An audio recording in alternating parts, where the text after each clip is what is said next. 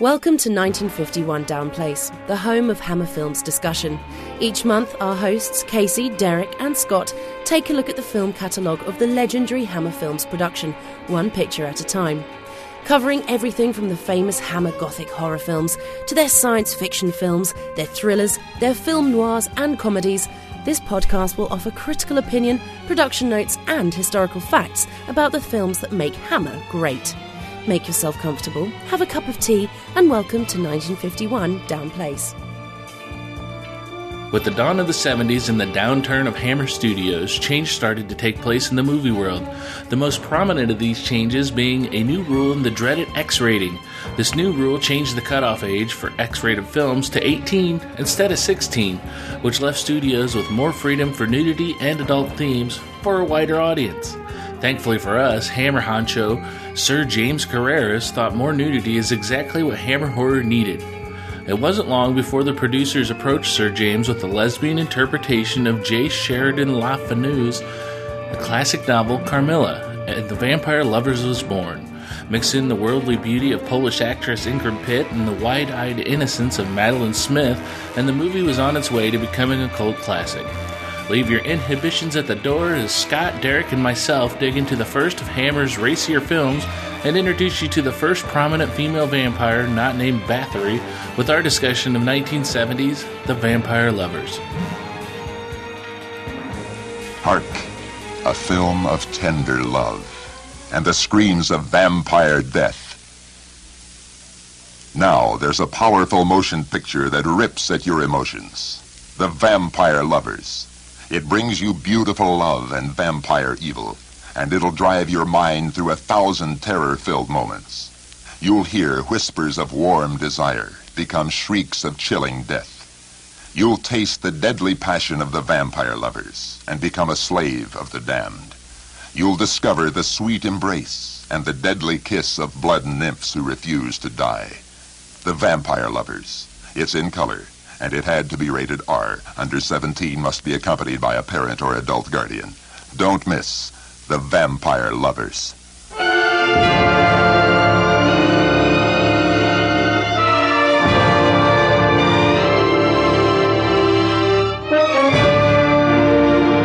When you think classic vampire literature, you're probably going to think of Dracula, but 16 years before Dracula hit the stands, the short story Carmilla was published, creating the character that would prove the inspiration behind this month's film, The Vampire Lovers. We decided to review this movie because this is one of Casey's favorites. This is Casey's birthday month. Yay! And he decided to share his birthday favorite with us, or one of his birthday favorites. This is number 2 on your list, right, brother? Yes, it is. It's more so my Valentine's Day horror go-to than my birthday pick, but... Oh, okay, that makes sense. Vampire lover, love, Valentine's Day, got it. Okay. Yeah, I would love Ingrid Pitt to give me a Valentine. Who wouldn't? This film, man, you mentioned this in the intro about how things started to get a little racy for Hammer. In the 70s, Hammer no longer has the novelty of doing what they do when it comes to the Gothic horror. Things are changing up. They're no longer at Bray Studios. A lot of change in the air for Hammer. And a couple of producers approach Hammer with the idea of doing a film based on Carmilla. This isn't the first time that Carmilla was adapted to film. It's been adapted to film as early as 1932 with the film Vampire. But according to Bruce Hellenbeck, when he wrote for Little Shop of Horrors, it took Hammer to make the definitive version of this story for film. When this was made, Hammer was on a downturn as far as what they've been putting out. They've had 2 movies before that that failed pretty badly in the States here and whatnot. I think they did okay, marginally okay in the UK, but internationally it was bad. Those were the Dennis Wheatley adaptations, The Devil Rides Out and The Lost Continent, which just didn't do very good for them. So they were looking for something to change things up. Yeah, much to Christopher Lee's dismay. He's a big fan of Dennis Wheatley and always wanted to do more Dennis Wheatley films. But you're absolutely right. It didn't do so well. And, again, it's a changing marketplace. You mentioned the rating change in British cinema. So the marketplace is changing up a little bit. What is Hammer going to do to not necessarily stay relevant, but to stay profitable? How are they going to stay in the marketplace? And I think this film really did it for him.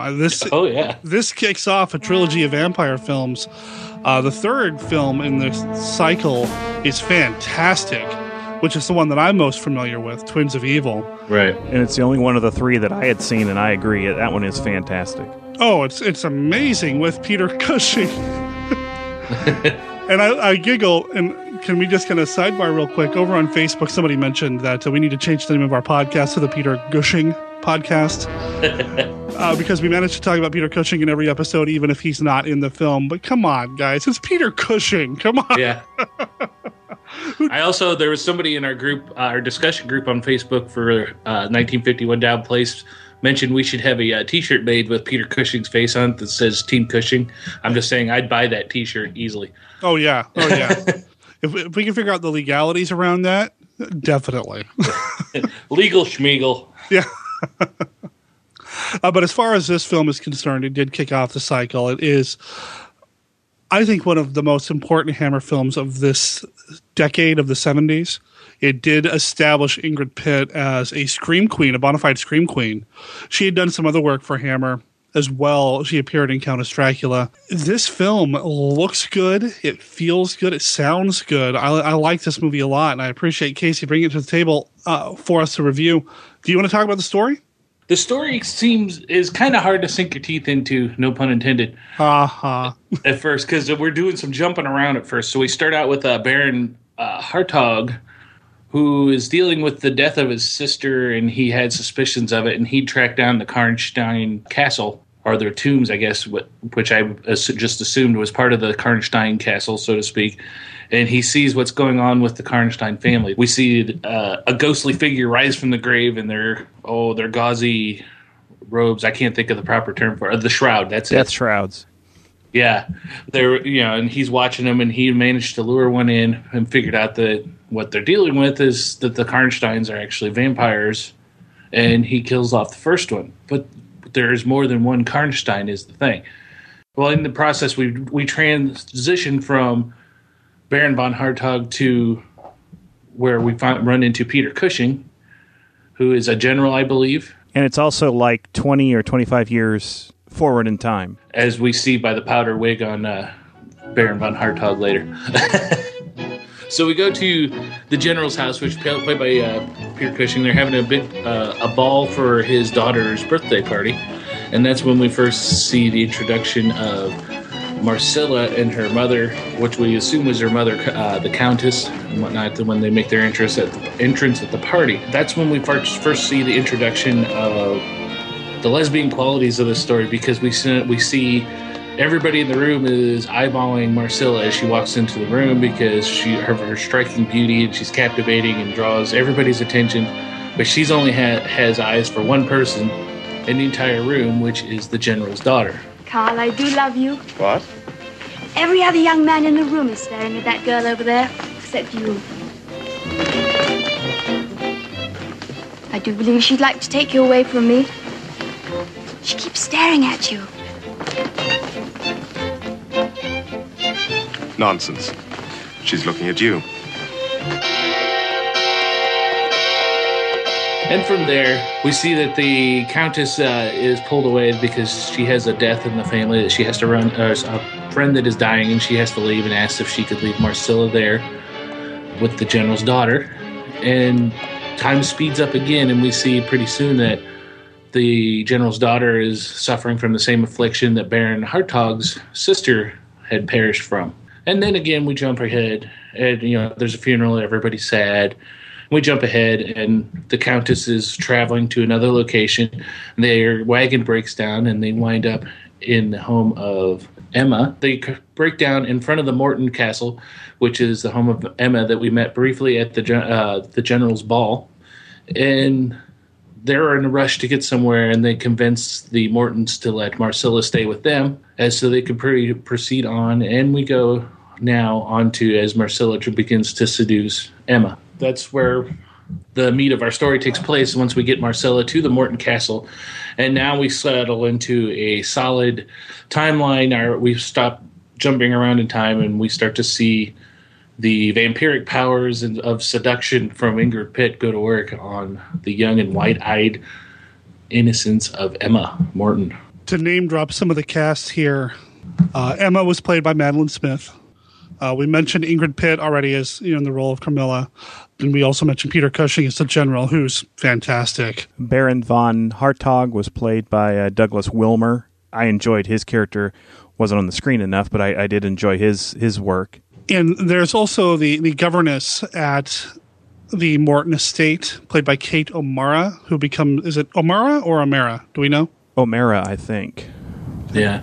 And she also becomes part of it's almost a full-on love triangle, almost. I mean, they kind of dance around it a little. Well, I guess it does consummate later. But she's also in the mix, and she's important to the film here as well. We've got the local doctor played by Ferdy Mayne. He becomes important. Roger Morton played by George Cole. He becomes important as well. This has got a pretty solid cast, which is important because, as Casey said at the beginning, it does get a little... I felt a little confused, a little off-put by what was happening. And it's not that I wasn't paying attention. I mean, I watched this movie 3 times to prepare for the podcast, and not just that one scene. But, I mean, I watched the movie... Well, to be fair, though, I've seen this movie I watched it probably 3 times myself to get ready for this podcast. That brought me on my total probably up to 7 or 8 times I've watched this movie all the way through, and it's still hard for me to puzzle through it at the beginning as well. It's a little jarring. It's a little jarring, and I mentioned Bruce Hallenbeck writing for Little Shop of Horrors. He mentions that this film is structured a lot like Psycho, and I can totally see that in that there's a mini story at the very beginning with Hartog searching out the vampires, dispatching the vampires, taking care of business. What we think might be our lead vampire villain in the film is dispatched pretty quickly, and then we get into the rest of the film. So it does feel a little like that to me. I can buy that. I feel it's a little bit more James Bondish in that, again, we're seeing the end of one mission and then we move on to the next story, save for the 20-25 year gap between the beginning and end. But it's funny that you mentioned Psycho, because I'm sure I heard some of Psycho's riffs in the soundtrack. I love the score of this. It is pretty in-depth. It's rich. It's long. There's about 75 minutes worth of music prepared for this film. And the composer, Harry Robinson, had 10 days to put it together. I wouldn't say it was pulled directly from, but I could see maybe some Psycho influence, especially considering the story construction at the beginning. I could see that, or more appropriately, I can hear that. I kind of jumped ahead a little bit, but as far as the music goes, there's a lot of it that feels very waltz-like. This kind of heavy, romantic, almost like dance-type music. Not just during the dance scene, but through the whole film, there's this kind of dancing kind of quality to it, a romantic dance to it that I think lends itself to the film, because there's so much of the film which is this lesbian romantic dance between the characters, especially the three women. Before we get too far away from the opening, I wanted to give my thoughts on it. I guess maybe I watched a different movie from you guys, because this was the first time I ever saw it, and I didn't have any trouble following along with it because I thought it was so slow. The beginning sequence with Weimer and them? That and the dance at the General's, just there wasn't anything going on. And I just really had a hard time getting into it. I was able to follow it. I understood that beginning was, sort of a flashback to set up the Karnsteins and to set up Baron Hartog, and then the jump into the future, because there's one point where the general actually goes off to find his old friend Baron von Hartog. But I had a hard time getting into the film at the beginning because it just seemed like there wasn't anything going on. There was all of this eye contact and, maybe this waltz that you're talking about starting that just, it was hard for me to identify with and to get into. That's a fair point. Especially going through getting ready for this podcast, as I went through and watched it, I could see this movie being a lot more drama than horror, especially early on. The horror stuff doesn't really show up until towards the very end, would be my interpretation of it. Vampires show up early on, and we do see that early on, but there's the way the pacing is, and it's all the way it flows is more of a drama than anything.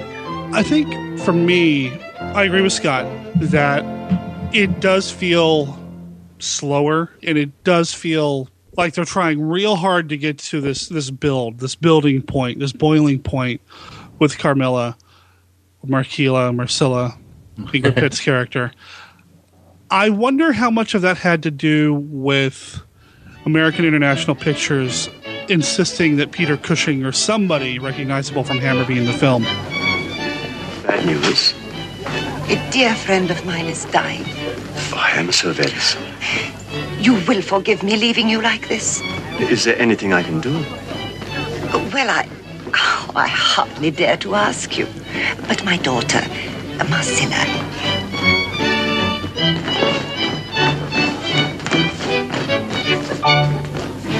It is a long journey. We must ride all night. My dear Countess, I assure you it will be my pleasure to look after your daughter, if you so wish. Ah! And she'll be good company for Laura. General, you are too kind. I must tell Marcella. My understanding is that Cushing was not originally going to be part of the film to begin with. Yeah, it was part of the agreement that Hammer made with American International Pictures to get the funding, was they required that a named actor be in the film. Yeah, a recognizable person needs to be in the film, because without it, how are we going to sell it, you know? Right. So, enter Peter Cushing, who I think is an inspired choice for that particular role specifically, because in the end, he does ultimately become responsible or partly responsible for dispatching our vampires. And just to see an older Peter Cushing doing what he did back in the 50s as Van Helsing, you know, it's like coming home. I mean, it's nice. Yeah. And he brings a different flavor of vampire killer than he did with the Van Helsing character. He feels a little more world-weary, a little bit more accepting of his fate, as opposed to somebody who's aggressively going out and doing it as Van Helsing in the Dracula films. So I'm glad he's in the film. I also think he cuts quite a striking figure or image in that general suit and the red jacket. I love how he looks. But because he was, or that character or that actor, because the American International Picture needed that recognizable Hammer face, I wonder if part of the reason why it felt slow has to do with that. It wasn't necessarily originally part of the storyline. That section I could easily see that section of the movie being added on after the fact, especially the ball, because they could have gone from Hartog straight to the Mortons and still had a pretty cohesive and decent story, and they threw that as stuff.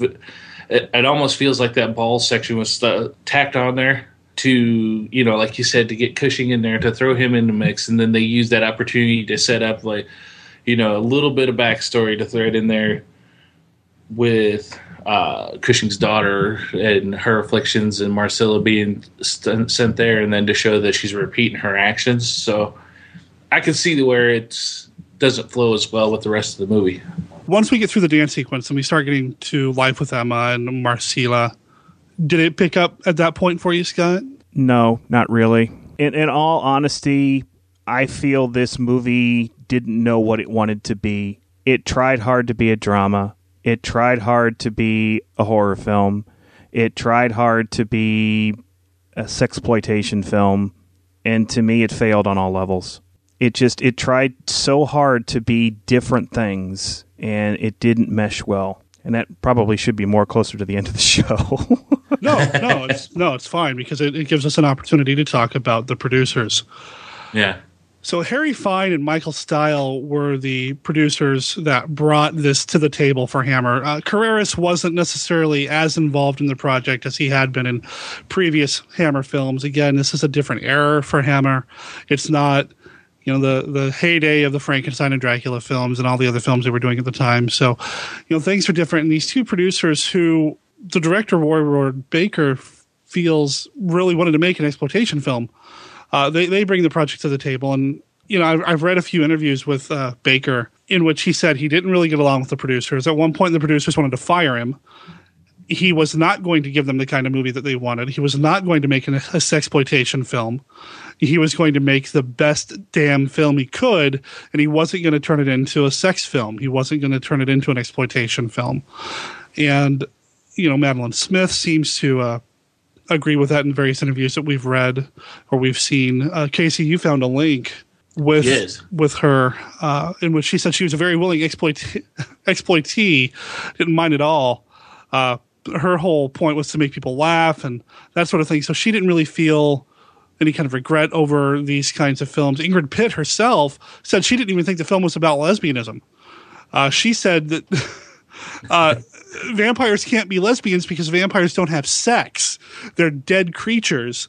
They don't have a sexual drive, which seems totally in contradiction with kind of this overall feel of or school of thought when it comes to vampires and, these sexual animals, these sexual predators. And I mean, Christopher Lee certainly brought sex to the table with his portrayal as Dracula. But she says repeatedly that this is not a lesbian film at all, that this is more about Carmilla looking for a spiritual connection versus any kind of sex drive. So I can see a lot of different things coming to the table at once. The producers want this kind of film. AIP wants that kind of film. Carreras doesn't want this, wants that. Baker certainly isn't going to give him this. So I wonder if some of that kind of jumbled it up for you. Well, yeah. I think if this movie had been made 10 years earlier, it would have been probably more straight of the vampire horror film. If it had been made 10 years later, it would have been a late-night Cinemax movie. It had both of those feelings to it, and those, in my mind, don't mesh very well. And it just seemed like it was in a crossroads not only of in British cinema, it was in a crossroads of cinema in general. Because you're going from classic horror films and gothic stories to, a time of free love and everything else that was going on in the world. And, of course, movies are going to reflect what's going on in the real world. So you're heading that direction as well.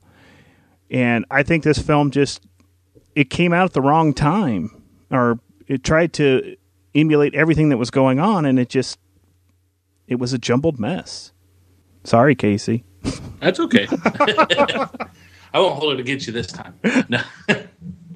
Now, for me, this movie comes in at a time, where when I first started exploring the Hammer flicks, and it's probably, like 10 years ago or something like that, I was watching a lot of the Draculas and the early Frankensteins and whatnot, so I'm used to that gothic horror.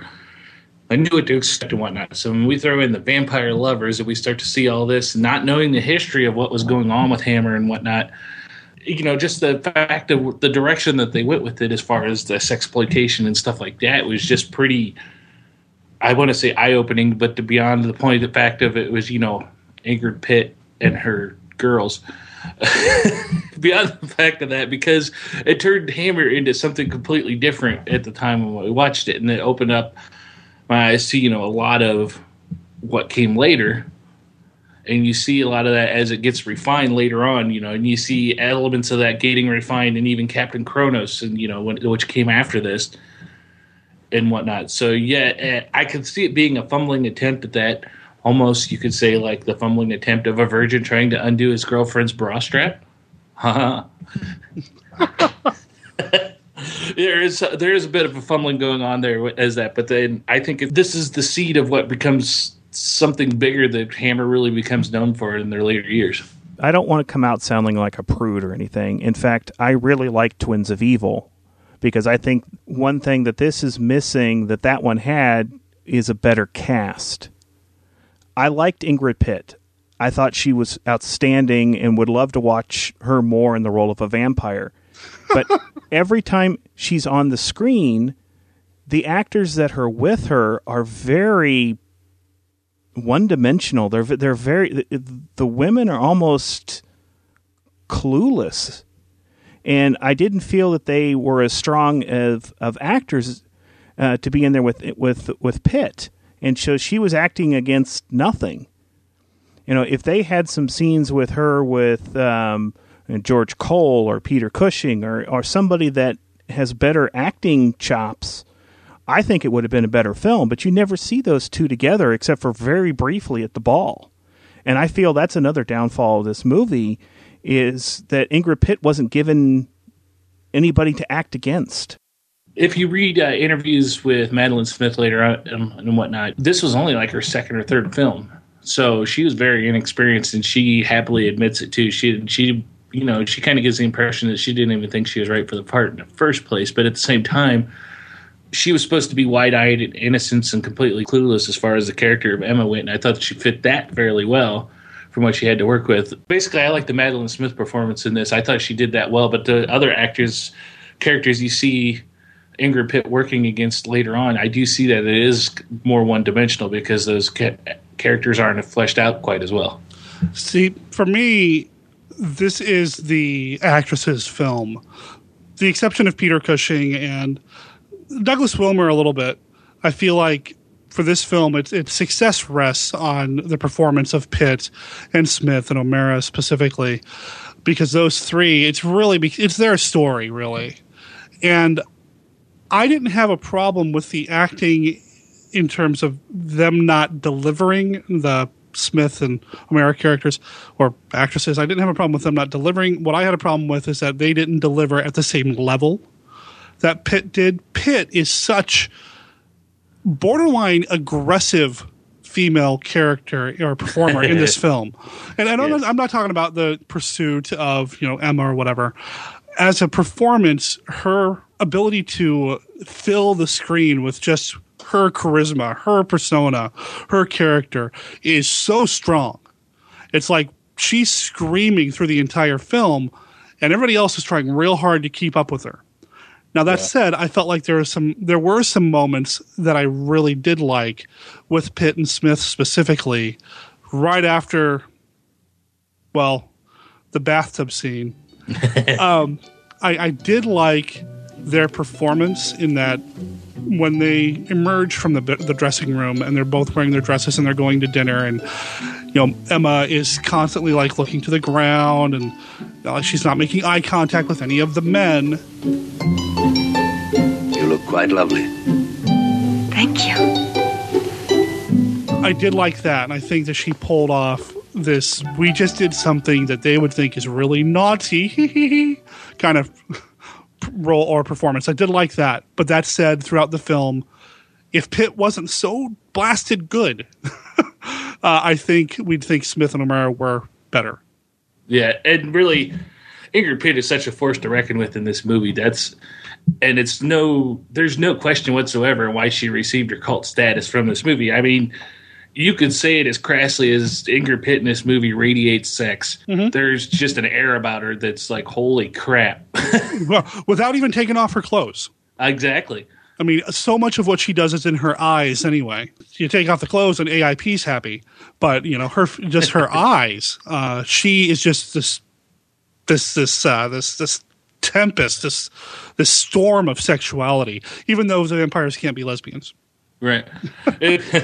And on the opposite side of it, then you have Madeline Smith, who's doing to me, she's putting in kind of the same amount of performance, but hers is, instead of being this sexual beast, she is a beast of innocence.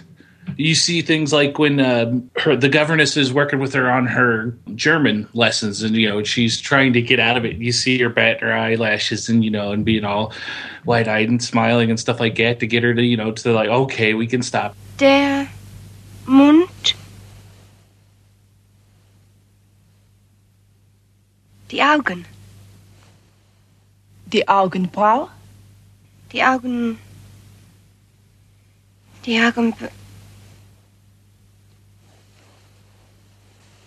I can't say it.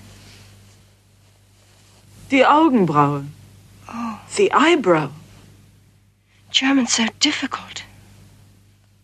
Oh, but you must try. I'll try tomorrow. All right. You better get ready for dinner. Your father will be home soon. Yes. She's turning that same charm on that Ingrid Pitt has in that character of Marcella, but she's doing it with innocence instead of sultriness. And it comes across just as strong, and you see that a lot pop up, and the little tee-hees and the giggles and stuff like that. But again, I also see Scott's, point as well, and there's a lot of things in this film that, if maybe they had a little more time, they could have refined and made everything blend a little better. Spend a little bit more time in that cinematic blender to make a more smooth film altogether. Yeah. I disliked Madeline Smith's performance. I didn't feel any of what you're saying. She reminded me and I hate to say this, but that's the only term I can think that fits in my mind, is she was an airhead. She was a blank canvas. She was just there for Ingrid to seduce. I didn't feel she kept up her end of any of the conversations between the two characters. I disliked when she was on the screen. I mean, she was beautiful to look at, but she was not a very good actress. Well, we can agree to disagree. Yeah. I don't know if her character is really supposed to do more than just be seduced, but she does become, I don't know, kind of a trigger, I suppose, to get Peter Cushing back into the mix and all that. So I guess I would like to have seen Ingrid Pitt on the screen with somebody that could at least battle for the attention on the screen with her acting-wise.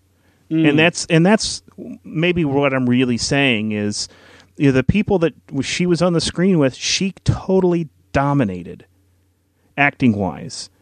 And I wanted to see her, you know, have somebody on the screen that could act at her level and challenge her a little bit, maybe. That makes sense. I mean, that's what I was saying, too, is that she is such a force to be reckoned with on the screen that, you know, almost everybody you put her on screen with is going to shrink back a little bit, intentionally or not. And you're absolutely right there. I think Smith's acting chops are not at the level of Pitt. And I don't know if that's an acting thing. I don't know if it's a directing thing. I don't know if that's a script thing. But for whatever reason, she overshadows everything. And I can see where you're coming from, too, because I do think the only people that would actually match up to her, you know, are the people like, you know, Peter Cushing and whatnot that we see earlier in the film. I think they would have held their ground against her. So I could see that, you know, side of your argument. And I would have loved to have seen Pitt and Cushing back and forth on this film, you know, more than... I don't think they actually ever meet, do they? In terms of combat or battle. No. That's another issue I have with this film. Yeah. There is no combat or battle. The ending is so unsatisfying. You don't see the forces of good defeat the forces of evil in a fair fight. Well, they knew they were going to make a sequel. 2 days after this film began production, Hammer said, let's get a sequel going. 2 days after they started shooting this film. Whether it was going to be successful or not, they had already decided that they're going to go ahead and do a part 2 or a follow-up or another Karnstein film. So I wonder if that also may have crept into the mix. I didn't feel let down by the ending. Oh, I did. Say, because it is an older Cushing, it is an older vampire hunter with Hartog, von Hartog. So I didn't expect them to go riding into battle and, you know, torches blazing, you know, getting the villagers behind them. I didn't expect that. I didn't mind the kind of snooping through the graveyard and taking care of business thing. I liked that part. I was hoping that Ingrid Pitt's character would then show up and actually fight with them, and part of me wanted her to win if they're going to do a sequel, because I think it would have been a fascinating back and forth between her character and Roger Morton and the General and Baron von Hartog. If we're going for, you know, this, you know, the lesbian look or the, you know, the women empowerment or however you want to say it, I would love to have seen her, even though they all three were older. They've had experience doing what they, at least Baron von Hartog. So I would like to have seen that battle. There was nothing. It was just, let's stake her, it's done. And I wonder, you know, Casey, have you read the original story? I haven't read the story. I haven't either. Yeah, and Scott, you haven't, right? No, I have not. So I wonder, again, if some of this comes from the source material being a product of its time. I mean, we're talking 16 years before Dracula. It was written as this kind of gothic romance kind of thing that didn't have a lot of riding into battle or having this big confrontation between good and evil at the end, because my impression is that the source material doesn't have that. Okay. That the source material is like, that doesn't necessarily mean that it's okay to let it slide in a film. I mean, it would have been nice to have a stronger confrontation at the end. But again, I feel like, you know, they knew they were going to do a sequel, and, you know, that's... Well, for me, this works in a lot. The ending works for me in a lot of different reasons, and, you know, a lot of it is just buying into the story and throwing the logic to the wind. Because, I mean, if you want to think about it logically, you could find some problems and whatnot. But, like, we see parts in the movie, towards the middle of the movie, where I think it's Peter Cushing's daughter dies at her funeral. And, no, I'm sorry, I take that back. That was another village woman who had died mysteriously, of course. Yeah, the woodcutter's daughter. Right. They're at her funeral, and Emma is talking about how she thinks funerals are sad but kind of beautiful, and then Marcella freaks out and starts having this little tantrum about everybody dies, and it's kind of that gothic I'm forever alone moment, because she knows that she's forever going to outlive anybody that she falls in love with. And we at this time, we already see that she's fallen in love with Emma and whatnot. Stop it! Stop it! Camilla, what is it? Nothing. Only that dreadful noise. The funeral. But it's the woodman's daughter. I hate funerals. Hate them! I thought it rather sad, and yet beautiful. You must die. Everybody must die. But she was so young. There's been so much tragedy in the village recently. The blacksmith's young wife died only last week. My father said... Oh, you really are upset, Camilla. And I've been saying all these foolish things. Come on, let's go home. So then we get towards the end of the movie, and she's so concentrating on, this is how I interpret it anyways, but she's so concentrated on getting Emma to be with her for as long as she can and fending off people that are starting to figure out and stuff like that, that she kind of forgets to watch her flank. And these people sneak in and grab her, and so everything kind of boils up as it's starting to fall away from her, and she's so focused on trying to overtake Emma and whatnot and fight everybody off of that. She leaves the back door open, and they basically come in and they sneak in and kill her. And so you didn't need that big epic battle at the end, because it kind of shows her weaknesses and the flaws of her plans and whatnot. And then also how she's more of a impulsive person, and and going more concerned with having that immediate satisfaction of her love and young redheads and whatnot, instead of the thinking strategically to keep herself safe. Well, remember, it's not about lesbianism, though. Remember, it's not a lesbian film. Casey, I would agree with you 100% if she hadn't left that battle to head back to being in her coffin. Yeah, if she would have stayed there fighting for Emma and dying there, I would buy that argument. But she left. I figured she left, and she showed back up at the Karnstein's castle. The battle was getting ready to start. When she came back, they had the coffin open and the stakes ready to pound into her chest. So there wasn't a whole lot for her to do. Well, she could have... I don't think they had the coffin open yet. They were carrying it to the... I think that came afterwards, because I'm pretty sure they had popped her coffin open, because she didn't open her eyes until they had the stake on her chest. That is a weird scene, though, because up until this point, we didn't see her do... Other than like the dreams that her victims were having and stuff like that, we didn't see a whole lot of supernatural per se from Marcella's character. Till all of a sudden here towards the end, this young guy holds up a knife that's in the shape of a cross, and she disappears, and that's kind of out of nowhere. So I could see where that is. That in itself is a bit of a problem, because it doesn't fit in with the context of what we've already seen that her powers are going into it. Well, and that said, there's a lot about the vampires in this film that don't necessarily fit in with the quote-unquote rules of vampires, especially as far as Hammer goes. I mean, this is a completely different kind of vampire. Yeah. They can walk around in the daylight, even though they like to stay in the shade. We see reflections and mirrors. And they turn into cats. And there's the shape shifting the cats, and I mean the weird dreams that come from being involved with the vampire. I didn't like the dream sequences. I thought they were a little silly.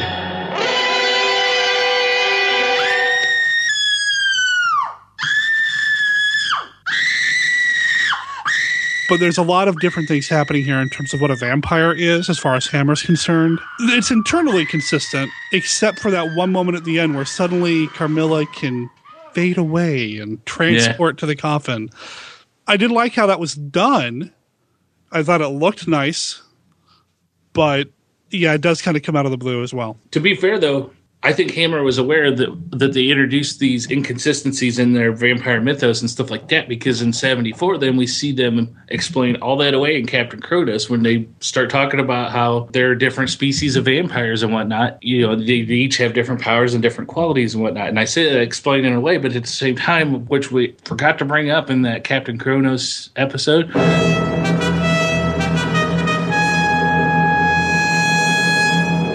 they make a brief mention that one of the vampires they're dealing with is a Karnstein. Oh yeah, we left that in when you mentioned that. Yeah, that does get name dropped, which I think is a nice little nod. So I mean, I suppose technically you could say that, yeah, this is a different breed, a different species of vampire. And I like that idea. I like the idea of a Hammer universe, film universe, in which there's the Christopher Lee Dracula stuff all happening. Captain Kronos is going to happen here. You know, this stuff is happening here. And who knows how Countess Dracula works into the mix. But I like the idea of this just being this one overall Hammer world. Yeah. In which there's like 20 different clones of the same guy who looks like Peter Cushing. Is fighting vampires and making Frankenstein monsters and doing all this other stuff. And for me, when I first discovered this film, that's what made this one so appealing, was because you're seeing a different kind of vampire. Because we all know Dracula, we all know the Christopher Lee Dracula, and we do him fairly well. And you get into this and you start seeing there's a whole clan of vampires, for one, which is not common, a whole family of them, and then they've got these different powers and whatnot. When you look at this in a whole as a trilogy, you see how far stretching this whole clan of vampires is. Oh yeah, especially when you get to Twins, because Twins of Evil takes place chronologically before this film. So we see that there's kind of a history, a legacy to the Karnsteins that's introduced. Tudor Gates mentions in an interview, Tudor Gates is the writer of the film, he mentioned in an interview that if there was still money and if things didn't change, they would have made 14, 15, however many Karnstein films. And I like that idea. I like that Hammer didn't just make a Dracula film because it was successful when Universal did it. They didn't just make a Frankenstein film because it's successful when Universal did it. They found something that hadn't been overly exploited or used yet when it comes to cinema, horror cinema, vampire cinema. And they really made a huge blip on the radar with vampire lovers and especially Twins of Evil in terms of bringing something new that audiences hadn't seen by bringing in the Karnsteins. I would have loved to have seen more Karnstein films. I think the idea is solid, like you said, because they do different things. They travel as a family. They travel as a pack. I want to know more about the Man in Black. Yes. Can we talk about him? Yes, let's talk about him. That at one point there was talk of that being Christopher Lee. Yes, but what was his purpose? Well, we don't know. In subsequent films, we learn that he's also a Karnstein, right? And he's kind of watching over his family kind of thing, right? I mean, that's kind of the vibe I get.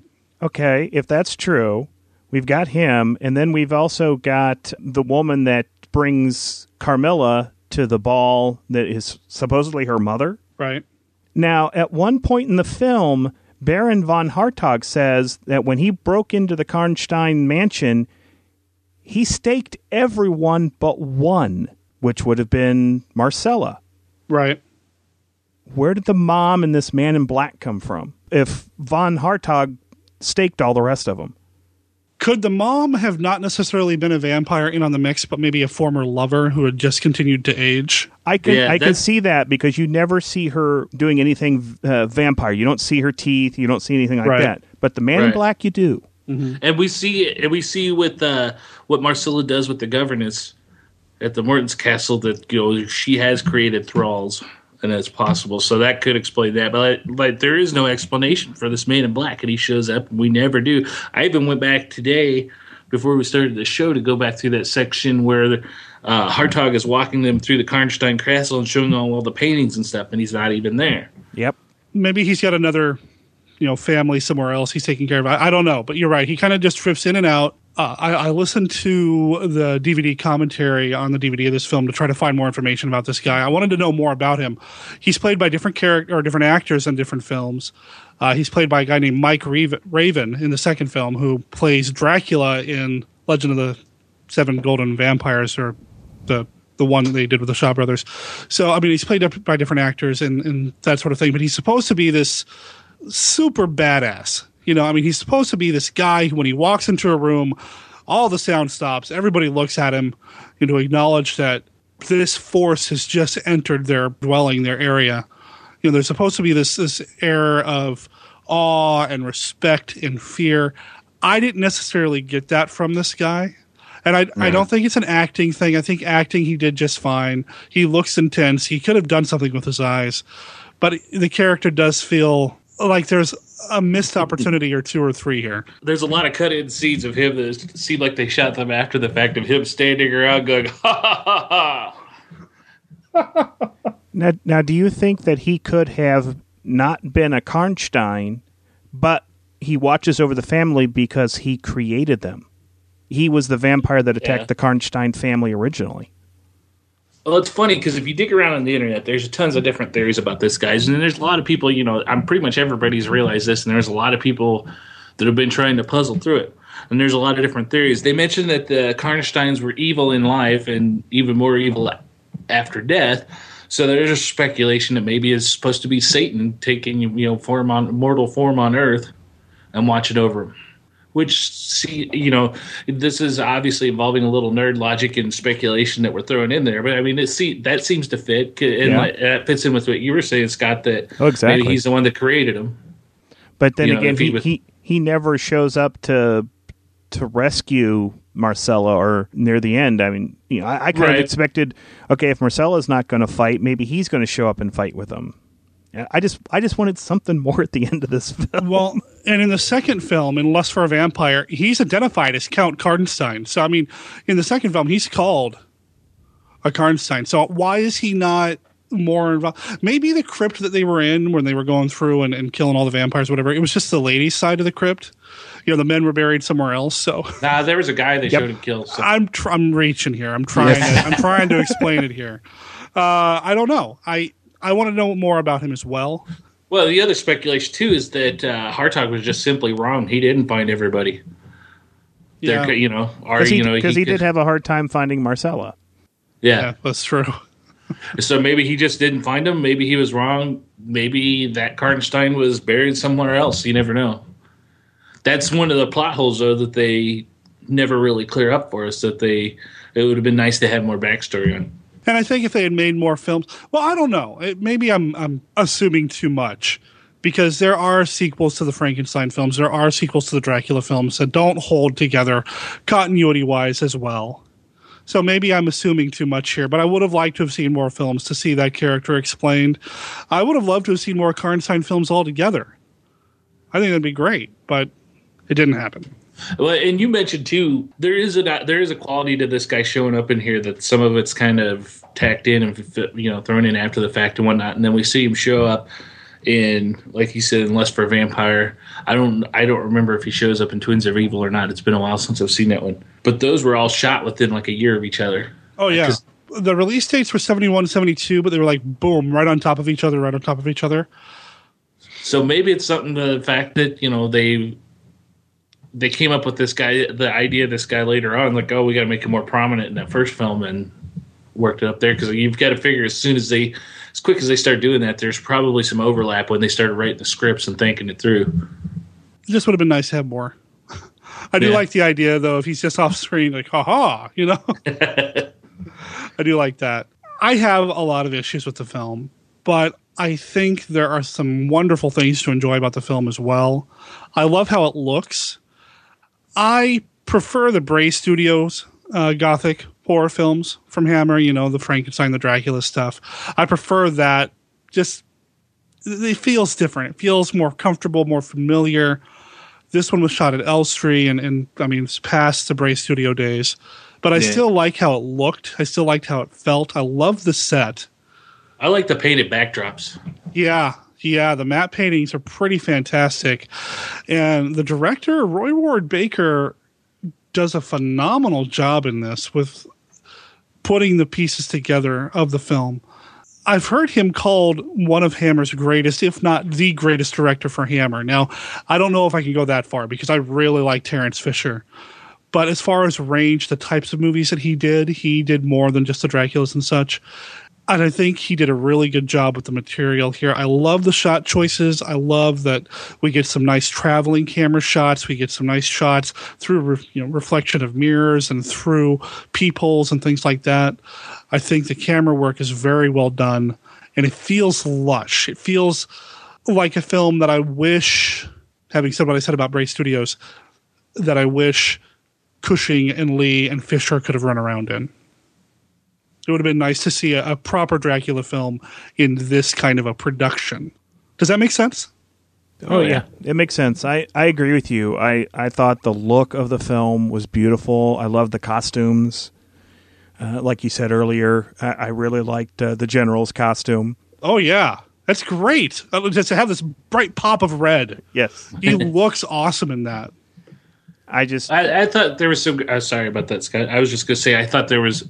Even the costumes and stuff later on when we see Cushing finishing off Marcella and her grave and stuff like that, the costuming there was great, and there was some really great throwbacks to his Van Helsing days that they, cued in on there too. Yeah. Scott, what were you going to say? I was just going to say, the look was great. I loved the music, like you mentioned earlier. I thought the music was great. I just wish it had more to work around. I mean, it really does feel like a vehicle for Pitt. Yeah. And, I mean, she made the film. I mean, multiple people involved in the film, Tudor Gates, Robert Baker, and all them agree she made the film. And I agree as well. I mean, if it didn't have Ingrid Pitt in the movie, it would not be an easy sell from me, even though it's got our man Cushing. Yeah. I think she really does sell the film. And she wasn't, I mean, they had to fight to get her in the film. She's not a British actress. And they were going to cast somebody else who they said was, ultimately they said, no, we can't cast her. She's too old, even though Ingrid Pitt's the same age.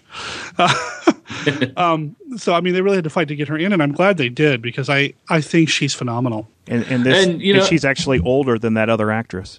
Yeah. Yeah. I did think that was funny because they throw there a lot of these actresses are obviously supposed to be 18, 19, you figure, with them in that. Then they throw Ingrid Pitt in there that they want you to believe is kind of the same age and as beautiful as I think Ingrid Pitt is. She looked 10 years older than all of them. Yeah, well, she's 32 when they made the film. Yeah, and I think the rest were like 21. Mm-hmm. It feels very predatory knowing that she's older than Emma or Madeline Smith. So it feels very predatory on a very surface level for me during the seduction scene. And the seduction scene in the bathtub, in the bathroom. Yeah. Which we got to talk about, because at the end of last month's episode, Casey, you told us about the bathtub scene, and we were wondering what Scott was going to think about the bathtub scene. Because of the comment Scott made about how the poster says, not for immature minds or whatever. Scott, what did you think of the bathtub scene? It's beautiful to look at.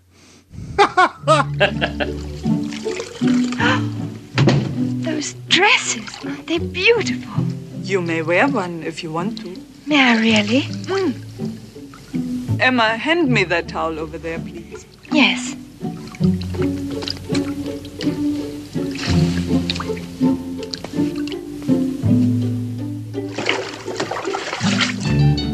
Thank you.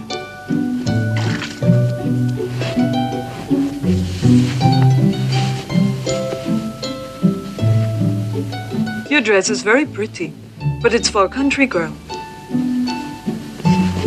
In town, you must be more sophisticated.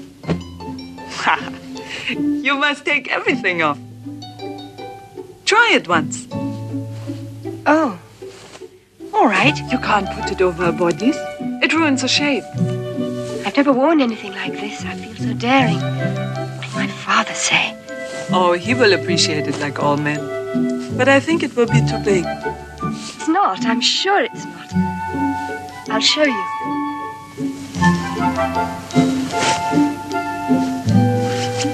Look, Carmela. What did I tell you? Take the other dress I have. No. It's too small for me. No, I don't yes, want you must. Take the other dress. Yes, I want you. I want you to. No.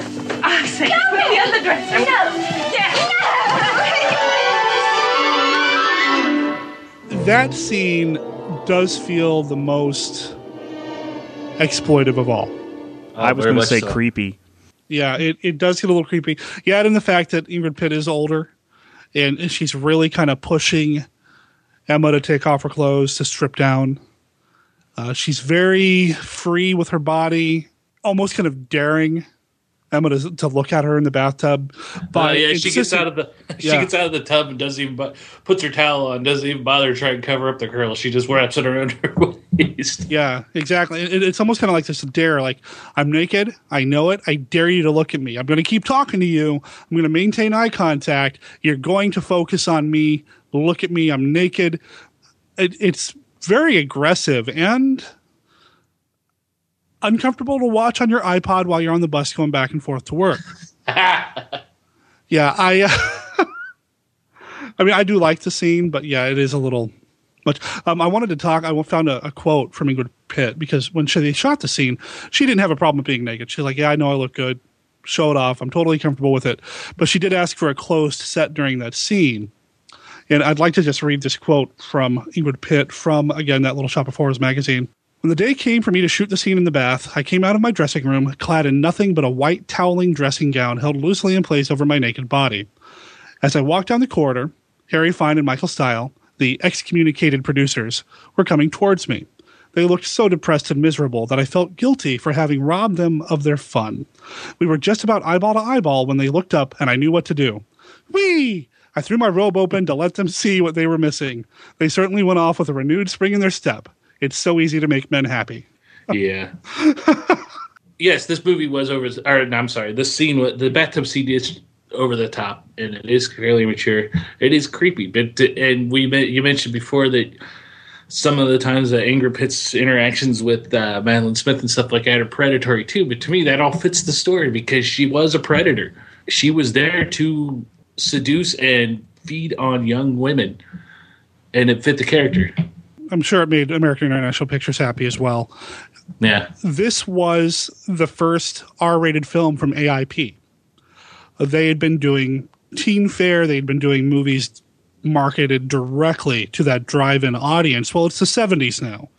Drive-ins were big in the 50s and 60s. It's the 70s now, and they want to stay relevant, and they want to stay profitable. How do you do that? Well, you release an R-rated film, and it's interesting to me because in today's horror fan atmosphere or the horror genre, a lot of times the horror fan base rails against PG-13 movies and horror movies that are marketed towards kids and things like that. And it's interesting to me to see that this isn't necessarily a modern phenomenon, that this isn't something that horror fans care about now, that it goes all the way back to the 70s with AIP releasing this R-rated movie because they know that's who's going to see this film. This is how they're going to help market this film. If they had released The Vampire Lovers and said it was a rated G film and take the nudity out, it wouldn't have done as well, I don't think. But using the rating as a marketing tool for American cinema, I thought was really interesting to see happen in the 70s. Hammer had been doing it for years in the UK. By saying this was an X-rated film and even worked the X into like some of their poster art design. But it was just interesting to me to see that in the 70s using the rating as part of the marketing. Meh. I don't know where I was going with that, but I thought it was interesting. And historically, it is the first R-rated film from AIP, whereas some previous Dracula films were rated G for American audiences. So just kind of a changing time. I'm just going to throw in there, yes, this is my number 2 favorite Hammer film of all time. But that's not to say that I'm oblivious to the problems that the movie has. I agree that there are some problems. There's some plot holes. There's some over the top issues and stuff like that. But to me, it all wraps together in a really good whole to make a fairly captivating story. I said, despite the obvious draws, of Ingrid Pitt and her lack of clothes and whatnot. And I'm not going to lie, that stuff is appealing too. And while I know it's not the same as a lot of the later exploitation films we got, this was a good mix of getting, some of that gothic Hammer horror, a little bit of exploitation without feeling overly sleazy. Yes, it did feel a little sleazy, but not as bad as some of the grindhouse and sexploitation flicks we saw coming out before this. Yeah, I can see that. I feel like, again, I'm going to go back to what Scott was saying. There seems like there's a lot of things here that just don't deliver to their potential. It doesn't know what kind of movie it wanted to be. I have a quote from the director from the 1977 book, The Horror People. A film about lesbian vampires was a logical development, really. They'd done everything with vampires that could possibly be done, and they just had to think of something else. Someday, somebody will come up with Lassie the Vampire out of sheer desperation. But it was fun to make. It was a good-ish script, though it was rather repetitive. The second half was almost the same as the first.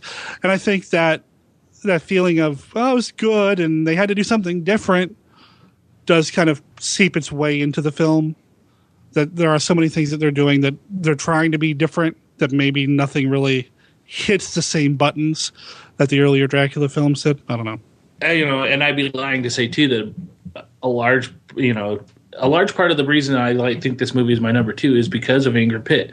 Not only is she gorgeous and stuff like that, but the performance she puts in there, I think, is probably one of the better ones for me, one of the better ones out of the entire Hammer catalog, because she's just that big of a force to reckon with on screen. Mm-hmm. Mm-hmm. The one last thing that I want to pull up from some of the research that we did on the film in the documentary Hammer Horror, A Fan's Guide. I found this interesting, and I don't know if this has to do more with perspective and age and that sort of thing. In all the research material that's out there, all the interviews, all the commentary tracks, everything that they've done with Roy Ward Baker, he says repeatedly, not an exploitation film, worked really hard to make it a straight film. I didn't want it to be, quote unquote, funny about the subject. I wanted it to be a straight up film. The sex elements, the exploitation elements are there. I own them, whatever. But in this documentary that came out in 2008, he says, through very sad eyes, that he was thoroughly unhappy about the nudity and pornography in the film. And that seemed odd to me, because in everything else that I'd read about this film, he owned it, no problem with it, wasn't an exploitation film, did what I needed to do, even though the producers wanted something else. But in this one little documentary, he says he was kind of unhappy about the pornography. Now, obviously, by today's standards, it's not porn at all. Yeah. If the women had never revealed, themselves completely, if the nudity was out, I mean, this would pass as PG, as soft PG. But definitely. Yeah, definitely. Yeah. So, but I don't know. I don't find it exploitive. I feel like parts of the film want to rely on the nudity more than the nudity can support, because the nudity isn't being exploitive.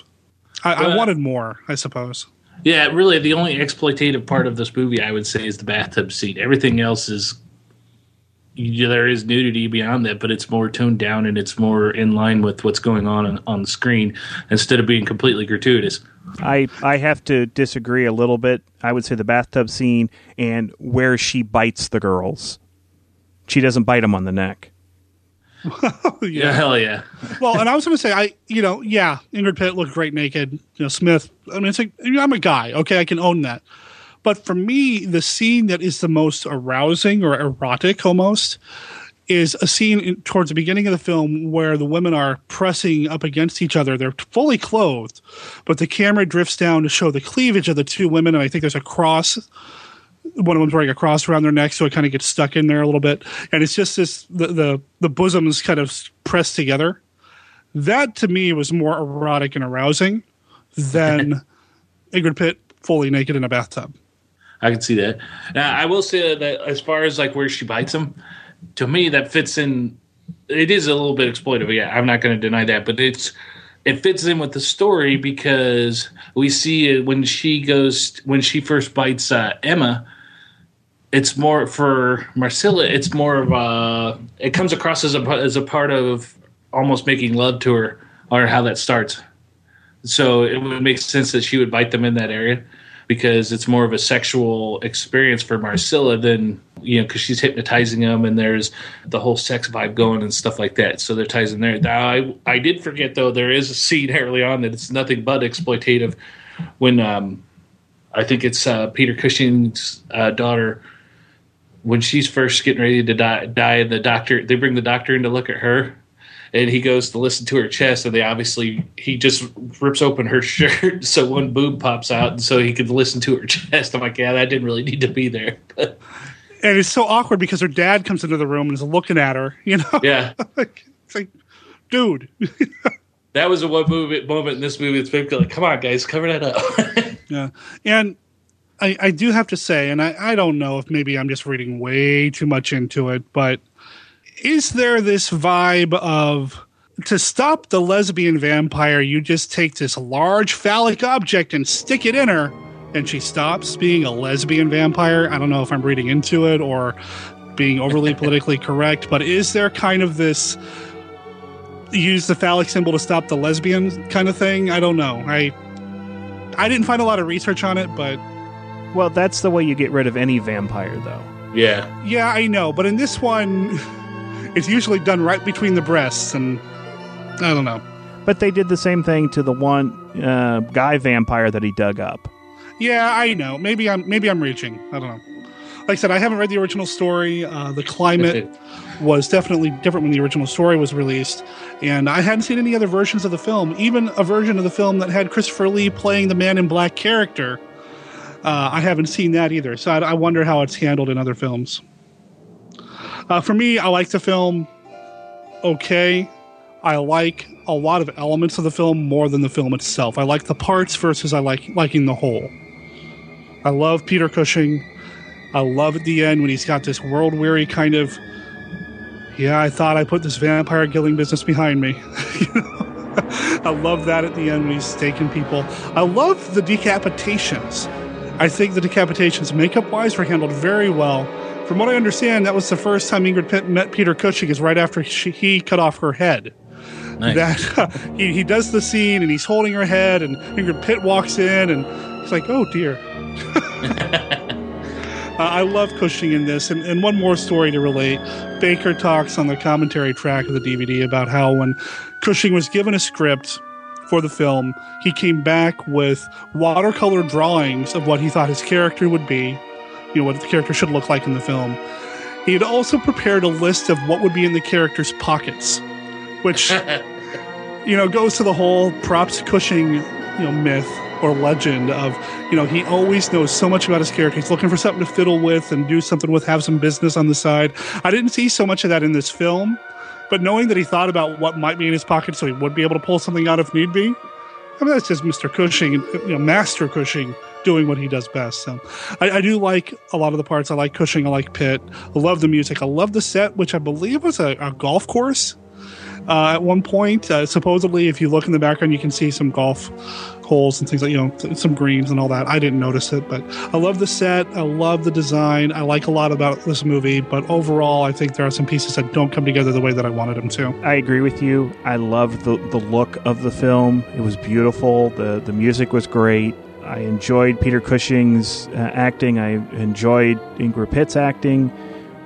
But the way they were used and some of the huge plot holes in the film and just the incoherent mess of what this film wanted to be was enough for me to just be very off-putting, and I did not enjoy this film. So it's on your top 5, huh, Scott? Does this go further up your chart, Casey, having watched it again? Or is it still number 2 for you? It's still number 2 for me, and I think it's there solidly. I still enjoy it for what it is, and, despite the potholes and everything else, I think mostly because of the tour de force of Ingrid Pitt. I liked Madeline Smith in this a lot.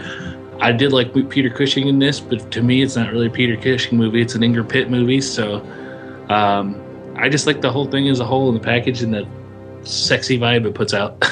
Yeah, it doesn't make its way into my top 5 either, but I am glad that I had a chance to watch it and talk about it on the show and kind of dig into some of the behind the scenes, because I feel like Baker is a competent director, a solid director, and makes me wonder what he would have done with more Dracula material proper. He did do a Dracula film as well, but to have more Dracula material proper, I wonder how he would have approached the subject matter, because he kind of got the vampire thing, I felt. It's a good film for the pieces. It's good to see Cushing. It's good to see Pitt. Overall, though, I'm more on Team Scott than Team Casey on this one, brother. Sorry, man. I know it's one of your faves, but but I did like Smith more than Scott, so there's that.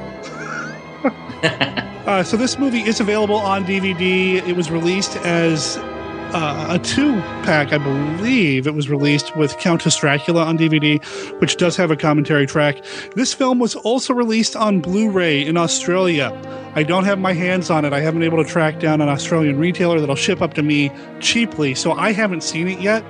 I want to, although online reviews have not been too kind to the Blu-ray transfer, that there's not a lot of upconverting that was done, it's not remastered, and the special features seem like they may just be ported over from the DVD release.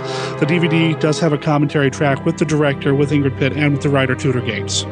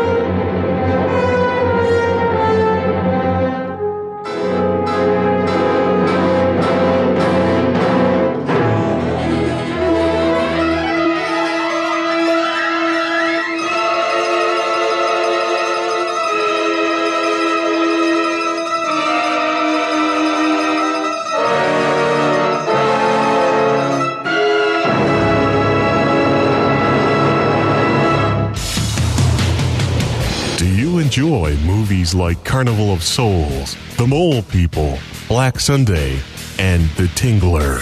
Do you find yourself late at night reading magazines such as Filmax, Chiller Theater, or Monster Bash? Do you love vintage television programs like Sky King, Outer Limits, and The Time Tunnel?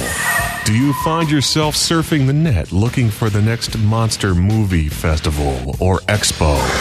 Do you enjoy hearing anecdotes, cinematic details, and unusual insights into some of your favorite movies? If you answered yes to any of the above, you are encouraged to join your host, Vince Rotolo, as he examines some of the latest horror, sci-fi, and cult theatrical releases, new DVDs to add to your collection, and of course, the old classics, both good and bad. He even interviews people throughout B-Moviedom. So tune into B-Movie-Cast at bmoviecast.com. If you haven't listened to the B-Movie Cast, y'all are missing out. I mean, it's a great show. They've been great supporters of us here at 1951 Down Place. I've been on the show quite a bit in the past, talking about things like zombie movies and John Agar movies and things like that. And this upcoming Sunday, March 4th, we're going to talk Hammer over at the B-Movie Cast. I'm going to be joining Vince and company to talk about the Peter Cushing film, Night Creatures, also known as Captain Clegg. So head over to bmoviecast.com to download that episode after Sunday, or just download it through iTunes.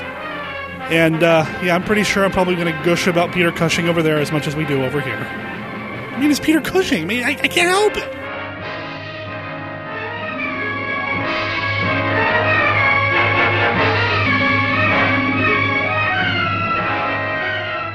And we have some feedback for this month's episode of 1951 Down Place. But before we get to that, do we want to talk about some of the attaboys that we've gotten lately? Can we just address those, because I like talking about people saying that we're doing a good job? Certainly. You mean besides us talking about that we're doing a good job? Yeah, it's nice to hear it from somebody other than myself, you know? Oh, while we're on the subject, though, good job, Scott. Good job, Derek. Yeah. Good job, Casey. Good job, Scott. And good job, Peter Cushing. Good job, Peter Cushing. Yes, good job, Casey, and good job, Derek. And you need to get rid of that third wheel. Oh. All right, so Dr. Gangrene, the horror host, he likes us. He really likes us. He sent us an email, right? But yes. He also talked about us on his blog. Now, we've put links on our website at 1951 Down Place for some of this material, or some of the stuff online that's been said about us. But Dr. Gangrene, I hope you're listening. Thank you, brother, for what you had to say about us over at your website. And it's funny because the episode that he listened to first, if I remember reading it correctly, was the episode in which we cited him as a resource or a source when we were talking about the Frankenstein film, about Curse of Frankenstein. So that was a nice little coincidence. But we definitely appreciate that. And then before that happened, over in the UK, man, Mr. Nigel Burton wrote a very nice article about podcasting in the newspaper The Northern Echo, and talked about the B-Movie Cast being one of his favorite podcasts, a great podcast. But then he also mentioned 1951 Down Place and called us required listening for British horror fans. And if anybody out there would like to read this article, we have a scan of the actual newspaper that it appears in. It's over at our website at 1951downplace.com. There's a link at the top that says 1951 Downplace Vault. And in there, you will find a PDF scan of the newspaper article itself. Yep. We're right there towards the bottom quarter of the article. It's some very nice thing to say about us and our show, which is still pretty young. But we definitely appreciate it. And we also appreciate the Rondo Award nomination. We were nominated for a Rondo Award alongside such shows as Mail Order Zombie and Bloody Good Horror, the B-Movie Cast, the Nashi Cast. So we were right up there with some excellent podcasts. So we appreciate that recognition and the nomination as well. You can head over to rondoaward.com to vote for us if that's what you want to do, or vote for your favorites in all the categories that are being nominated for the Classic Horror Film Awards for last year. Well, we mentioned Dr. Gangrene. He also emailed us. You want to read that email? I can read it. I've got it up here in front of me. Awesome. Okay, he says, I was going through the podcast nominees on the Rondo Award ballot, and I found one that I was not familiar with called 1951 Downplace. I saw it was devoted to Hammer Films, and I was intrigued. So I downloaded the first episode and really enjoyed it. Imagine my surprise this morning when I gave episode 2 a spin and heard my name invoked. What a pleasant surprise. I'm really enjoying the work you guys are doing here. It is well produced, entertaining, and informative. Definitely looking forward to catching up with all the rest of the episodes. I'm particularly fond of the Hammer Frankenstein series. Curse of Frankenstein would be my number 1 Hammer film, followed closely by Hound of the Baskervilles. And then he says, one I'm surprised that no one mentioned in their top 5. He also enjoys Curse of the Werewolf, Horror of Dracula, and probably either Plague of the Zombies, I love Morel in this one, or Revenge of Frankenstein. Again, good work and look forward to future podcasts.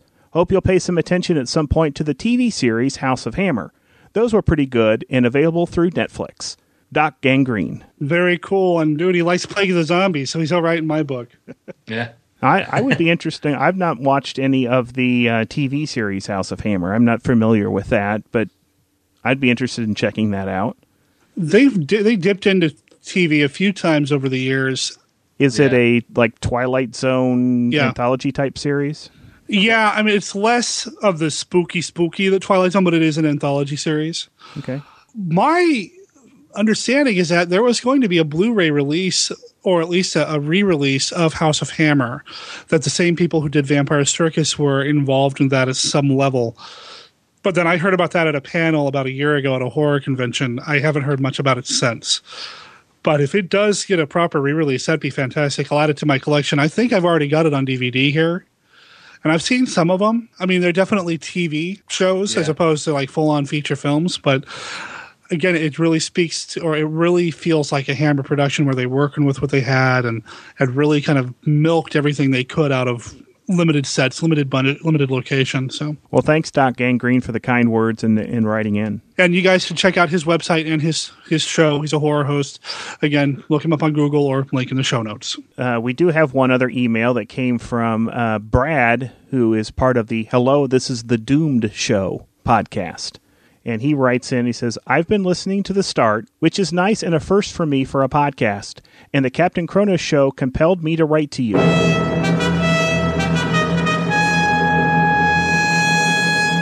Captain Kronos is my favorite Hammer film, and I've seen a lot of them. I've been trying to get people to like the Satanic Rites of Dracula for more years, but no avail.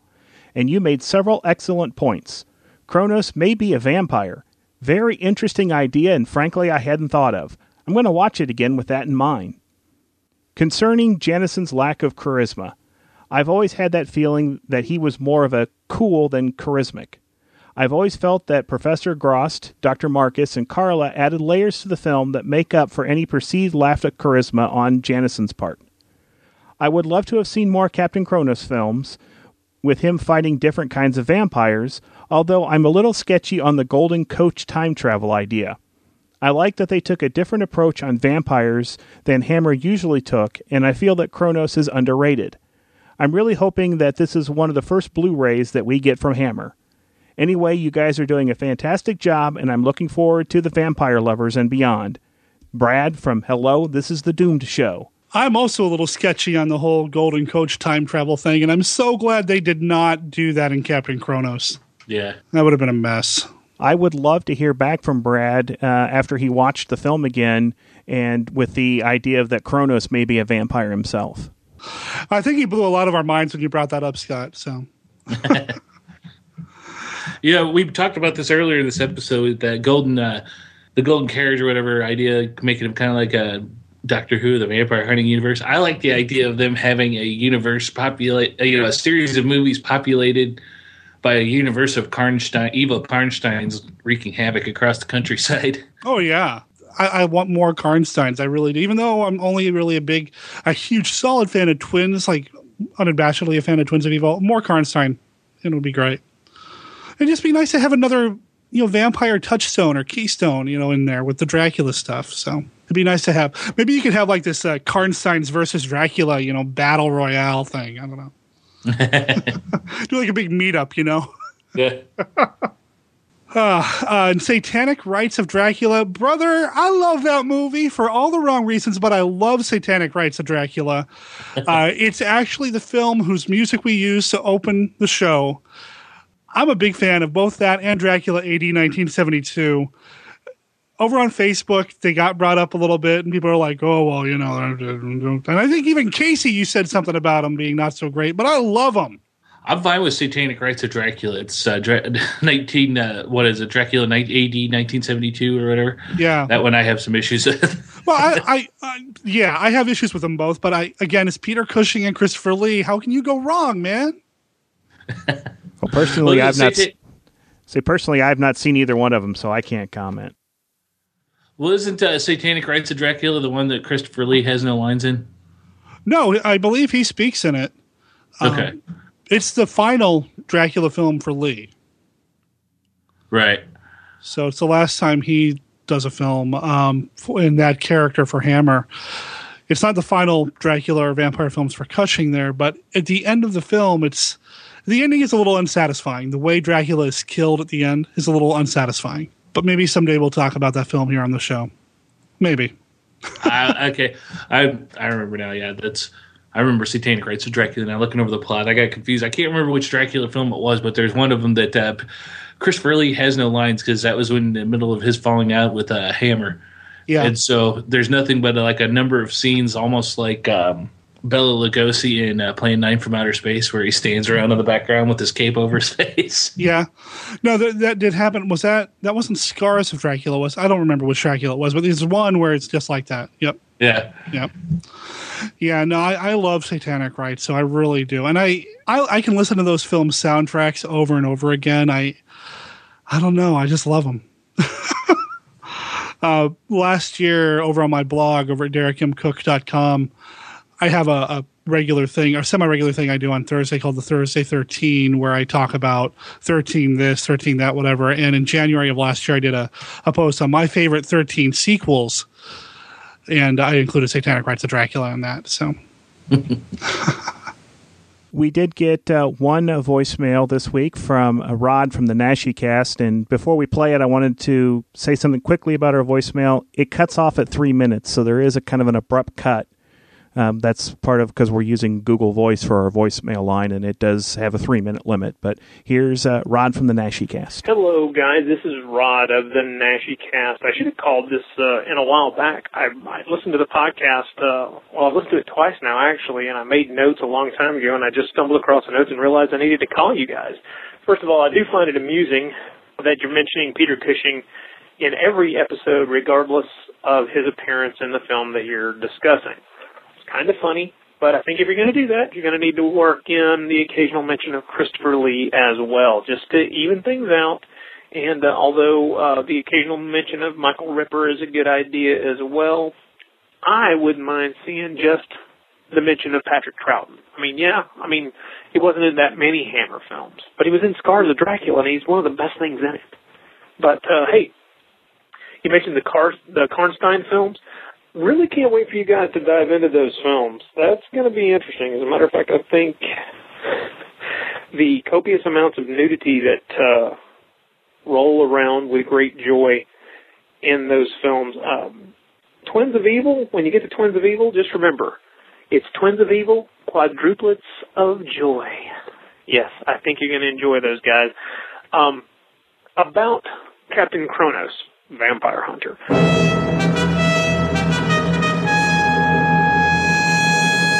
One of my personal favorite Hammer films. I absolutely love it, but at the same time, I do understand why some people who come to it cold, without an appreciation of it from their younger years, might have trouble with it. It does have some, let's just say, longueurs, where there are certain areas. In other words, there are certain areas of the film that you kind of wish were a little bit peppier, or there was more to them.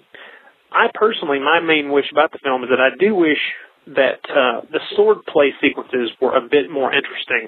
I think that some of the neat ways of framing things and shooting things are great, but they're not particularly exciting a lot of the time. That's one thing where I felt this film that is ostensibly a swashbuckler really should have excelled, and it didn't really, and that's a bit of a shame. I've never really had too much trouble with the lead actor, but I can see how having someone else in that role might have made that film pop a bit more, and maybe have made it a much more popular film, especially at the time. But it is one of my favorite Hammer films. I am a little sad that it didn't change anyone's life with this particular viewing. I'm not pointing any fingers. You know who you were. But I don't know if it'd be in my top 5, but maybe it is in my top 5. Is it in my top 5? No, it's not. Maybe top 10. Top 10. It'd be in my top 10. Guys, you're doing a great job with the Hammer discussion. Please keep it up, even if just one a month. This is a project well worth your time and our time. You said that about the 3-minute cutoff, but I thought maybe that was intentional because he ends on such a nice note. We do mention Cushing a lot. I can't, like I said, I'm on Team Cushing, man. I can't help it. He's a badass. How can you help it? Yeah. Help yourself. I know, man. I mean, he's Van Helsing, he's Tarkin, he's Sherlock Holmes. He's everything, brother. He's awesome. He is. But Michael Ripper's pretty cool, too. I guess when I think about Christopher Lee, as much as I love him in the Hammer films, it's one of those situations where I have a hard time divorcing Christopher Lee, the actor, versus all the interviews that I've read with him, or all the, well, I don't want to be known as Dracula, that kind of standoffish kind of approach. So for me, knowing that he was standoffish with a lot of this kind of stuff and didn't want to make these movies and kind of downplayed him for years, it has hampered my enjoyment of Christopher Lee as Dracula over the years. Now, he mentions Michael Ripper. Have we watched a film with Michael Ripper in it yet for this show? No! Because I'll be honest, I'm not sure who he is. He has done more Hammer films than Cushing or Lee. He plays the quintessential night watchman, innkeeper. He's always this guy that he's a character actor, and he's always this guy kind of in the background that's helping somebody along, helping the good guys do something, helping the bad guys do something. He's never a leading man, but he's so good. I'm a huge fan of him, and I can't wait to finally talk about him on the show when we get to a movie that has him in it. Hopefully that'll be soon. I hope so. To be fair, out of our 6 episodes, we've only had like one movie that didn't have Peter Cushing in it. But as mentioned on Facebook, the one episode that we did that didn't have a Peter Cushing film, we mentioned Cushing a lot anyway. So. Yeah, well. I think that will be a requirement from our show from now on, that we have to mention it. We should turn it into a little game, see how long it takes for us to talk about Peter Cushing. We should just add an extra segment where we, at the start of the podcast, where we have like a 5-minute segment where we just get all the Cushing out of our systems, and then we can move on. the de-Cushing segment. Nice. Twins of Evil, he mentioned, and I'm sure someday we'll get to that because that one is really good. I love that movie. I do too, and that's one I've actually seen. So yeah, Peter Cushing. Peter Cushing is excellent in Twins. I hope he wasn't referring to Peter as one of those quadruplets. Yeah. Well, the quadruplets of joy is one of the greatest things I've ever heard. Yeah, a couple of Playboy bunnies, twin Playboy bunnies are in that film. And it's... I do agree a little bit with the sword playing Captain Kronos. I would have liked to have seen a lot more. And I think if the film was done now, you'd see more of that. But given the limitations of Hammer at the time, budget, time, while the sword playing there is good, having more would have sold Captain Kronos the badass more. And thanks for the kind words about our show. You guys should be checking out the Naschy cast as well, where he does nothing but, well, almost nothing but talk about Paul Naschy films. Now, Paul Naschy never did a Hammer film. He's a Spanish actor, but he certainly left his mark on werewolf cinema. I believe he did a couple of zombie films. A horror actor, done a lot over the years. So go check that out as well. Again, there will be a link in the show notes, or go look up Bloody Pit of Rod online, and there's a link from his website to his podcast, so you should go check that out as well. Yeah, Rod, we may talk about Peter Cushing a lot, but you sure do talk about Paul Naschy a lot. Wait a minute. One other thing that I wanted to bring up before we wrap up here. So over on our Facebook page, there's been some talk about what we're going to be covering in the future. Our Facebook page is tinyurl.com/downplacegroup. So if you're on Facebook and want to join our discussions over there, Casey and them started talking about The Woman in Black when they went to go see that. So you can go join that conversation over there. The poll for what we're going to cover in July is over there, so go cast your vote over there. But I know some of y'all don't have Facebook, and I know some of y'all don't do the social media the way that we do. Somebody on Twitter mentioned the Robin Hood films. I've been contacted offline about the Robin Hood films, and they really want us to cover Robin Hood here on the show. Hammer, I believe, did 3 Robin Hood films, one starring Peter Cushing as the Sheriff Nottingham, and he's incredibly good in that. That was 1960's Sword of Sherwood Forest. Back in 2010, on my podcast, Mail Order Zombie, I used to do an off-zombie podcast on that show as well called MOZ Presents The Munchies. And MOZ Presents The Munchies number 16 on July 18, 2010. I did talk about the Sword of Sherwood Forest. Now, it doesn't have Scott and Casey.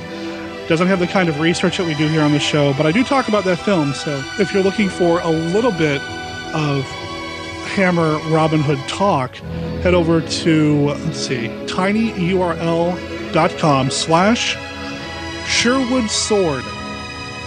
And will that link be in the show notes? That link will be in the show notes. So you can find the show notes at 1951downplace.com. Yeah, it's a short little episode where I talk about that movie, and it looks good. I remember really liking the movie, except I didn't like the Robin Hood in that film. I didn't feel like the actor really earned the right in the film itself to play Robin Hood, even though he played Robin Hood on TV for years. In the film, he doesn't really seem to try. He just kind of shows up and is like, I'm Robin Hood, and then moves on. Whereas all the other characters, all the other actors really do try to, earn our appreciation. I don't know if that makes a lot of sense, but go listen to the episode and see if you agree or disagree with me, and go check that out. Now, Sword of Sherwood Forest also, I believe, has Oliver Reed in the film. And Oliver Reed is in the film that we're covering next month, Paranoiac. Paranoiac was the first Hammer film to be released on Blu-ray. It's the first time a Hammer film had come out on Blu-ray. It was released, I believe, as a region-free Blu-ray back in 2010. I have it here. I have not watched the Blu-ray yet. I've been sitting on it. I will be watching it for next month's episode, so I'm looking forward to that. It's not a Gothic film. It's a contemporary film at the time, I believe, and there's no Peter Cushing, but I'm sure we'll find a way to bring him up. Also, we have a Twitter page over at 1951 Down Place. You can find us online on Twitter. And again, we mentioned the website. And if you want to send us feedback like Dr. Gangrene, Brad, or Rod, how do they do that? Well, they can email us at podcast@1951downplace.com or give us a call at area code 765-203-1951. So we will talk to you guys again in 31 days when we come back here to talk about Paranoiac and anything else you guys have written in or called in about. Thanks for listening. We appreciate all the support and the downloads and the quadruplets of joy. I'm going to go vote for Twins of Evil now. You're not going to vote for Four-Sided Triangle anymore? No, I want Twins of Evil now. He's going to vote for Four-Sided Twins. Four-Sided.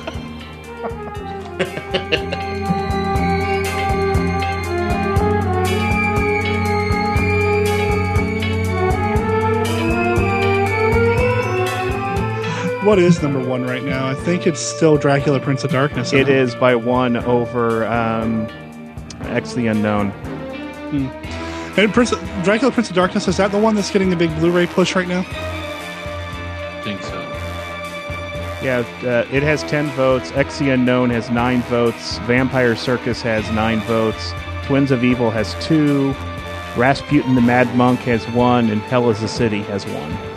Come on, guys. Hell is a City. It's a great movie. It's a film noir. Let's do something different. Have you voted, Casey?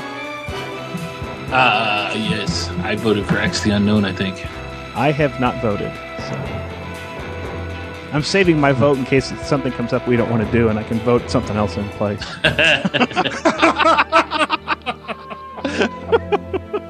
Yoink.